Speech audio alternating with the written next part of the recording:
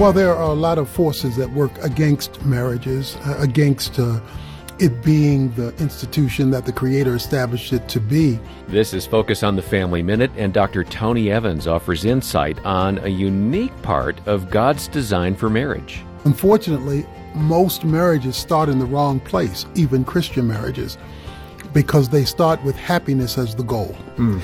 And God did not create that as the goal. That was supposed to be the benefit. And when the benefit replaces the goal, when that benefit is no longer being realized and I'm not particularly happy, then I don't want necessarily to stay there. But if we can get the goal back in its proper place, which is why we call it kingdom marriage, and then happiness becomes the result, well, now you get the benefit because you're adhering to the goal. Hear more from Dr. Evans about a God-centered marriage today at FamilyMinute.org.